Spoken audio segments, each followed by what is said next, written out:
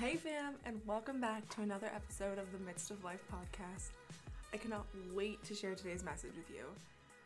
I believe that today's message is something that we all need to be reminded of time and time again, but it'll also be leading to some really exciting news at the end, so be sure to stay tuned. And with that, we're gonna get right into it. So, imagine standing in the middle of a crossroads, each path with different circumstances. Path 1 is the most commonly taken by everybody. It's what is thought to be the most right path. Path 2 is the harder path, but the view of where it leads is so pretty and so worth all the quote-unquote hassle. And path 3 is the often forgotten path. Which would you take? Today we're going to be talking about love, and I feel like love is one of the most interesting things to reflect on because there's so many possibilities within that one term. There are countless academic studies, psychologically and sociologically, that speak on the fact that humans are intensely relational beings.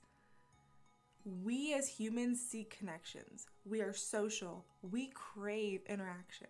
And I think this was something that was especially prominent during quarantine. I know that I used to always say, I'm introverted, I'm a homebody, a girl who loves her bed and nothing more. Until that was all I could do. Do not get me wrong, I am shy to a fault. And I am in a very happy and committed relationship with my bed. Just as I'm sure many of you can relate to as we are coming out of this very stressful season. The holidays are great, but sometimes they can be a little draining, and that's okay. There is something about being able to interact and connect that is just so fascinating. It's this level of social fulfillment. And when I say social fulfillment, I am by no means saying fulfillment found in society. Rather, I mean a different level of fulfillment based on social connection of the relational sort. Now I'm going to ask you a really easy question, and I want you to make a mental note, or if you're anything like me, a physical note. That works too. But just make a note of the first two answers that come to mind. Think to yourself right now, what does the concept of giving love mean to you? Don't think too much about it. There's no wrong answer. But what does it mean to you? Now, I don't know about you, but when I asked myself that question, as I'm recording this at 1 a.m. on a Saturday morning, the very first thing that came to mind was giving love to others. I'm constantly looking for a way to make the lives of others easier, even if it means making my life a little harder. Or maybe more chaotic is the right term to describe it. But giving love to others is what is most commonly expected in society, especially amongst people who identify as Christians. Christians can be wrongly personified as this ideal of perfection, when really, we are far from it. The second one that came to me was giving love to God. The moment that line of communication between creator and created is closed is the moment that hardship begins to consume you. And I don't know if you've noticed that like I have. There's no greater lifeline than that between creator and created.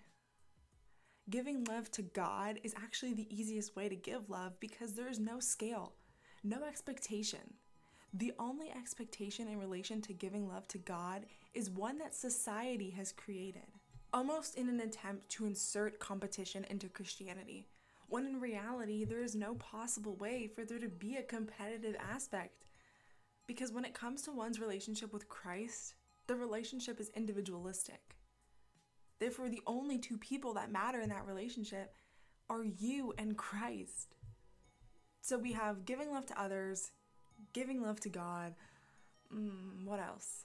Oh yeah, giving love to ourselves. This is so often the most forgotten because sometimes we can be left feeling guilty when we feel as if we're pouring too much into ourselves. But the reality is you can never pour too much into yourself. Now there's a difference between pouring into yourself and being vain, and that's a whole other conversation. But when you pour into yourself, that is when all other relationships begin to flourish. Because you are the common denominator. When you pour into yourself, you feel more fulfilled, which allows you to give back more. Here's the great news. You wake up every morning and you are placed in the middle of that crossroads. Path 1 is the most commonly taken by everybody, the most right path. Another path is a little bit harder, but worth all the hardships that you think you'll face. And the other is the most forgotten path. Here's the even better news. You don't have to pick just one path. Love is a three-way street. Don't cut yourself short. If your love is good enough to give to God and to everyone else, then why isn't it good enough to give back to yourself? Our hearts aren't like wells with a finite amount of love to give, leaving us to ration our love. Our hearts are like the ocean, big, deep, and with endless love to give, but it is up to us to open our minds, to open our hearts, in order to have the ability to have such potential. This is only the beginning. In order to love wholly, one has to love oneself. And that's something that has taken me a really long time to learn. But the older I get and the more hardships I go through, the more that this becomes clear to me. And I just wanted to make sure I shared that with you guys today. And with that being said, it is time for me to close out today's podcast and introduce you all to Self-Love Saturdays in partnership with the Midst of Grace community. Weekly, Midst of Grace and the Midst of Life podcast will be pairing up to share some self-reflection prompts in order to get your mind and our own to acknowledge the beauty of that third and often forgotten path. Now, if you're like me, you may want to set a journal to write all the prompts out and to be able to look back on, but you can even do that in your notes app, whatever works for you. The more likely you are to have access to it, the better. Be sure to hold on to all the notes to look back on so you can watch your growth, because I think you'll be amazed. I hope you'll be joining me for this journey of the new year, Better Me. Because we don't need to change. We just need to remind ourselves that it's okay to pour into ourselves. We are going to remind ourselves of our worth and the simplicity in the details. I cannot wait to watch us grow together and to see how the Lord moves next. Thanks for listening, fam. Be sure to head over to @TheMidstOfGrace on Instagram in order to follow along for updates on this journey and to see all the good stuff that's coming up. Until next time, remember, you are loved, you are worthy, and you are valued. Love you, fam.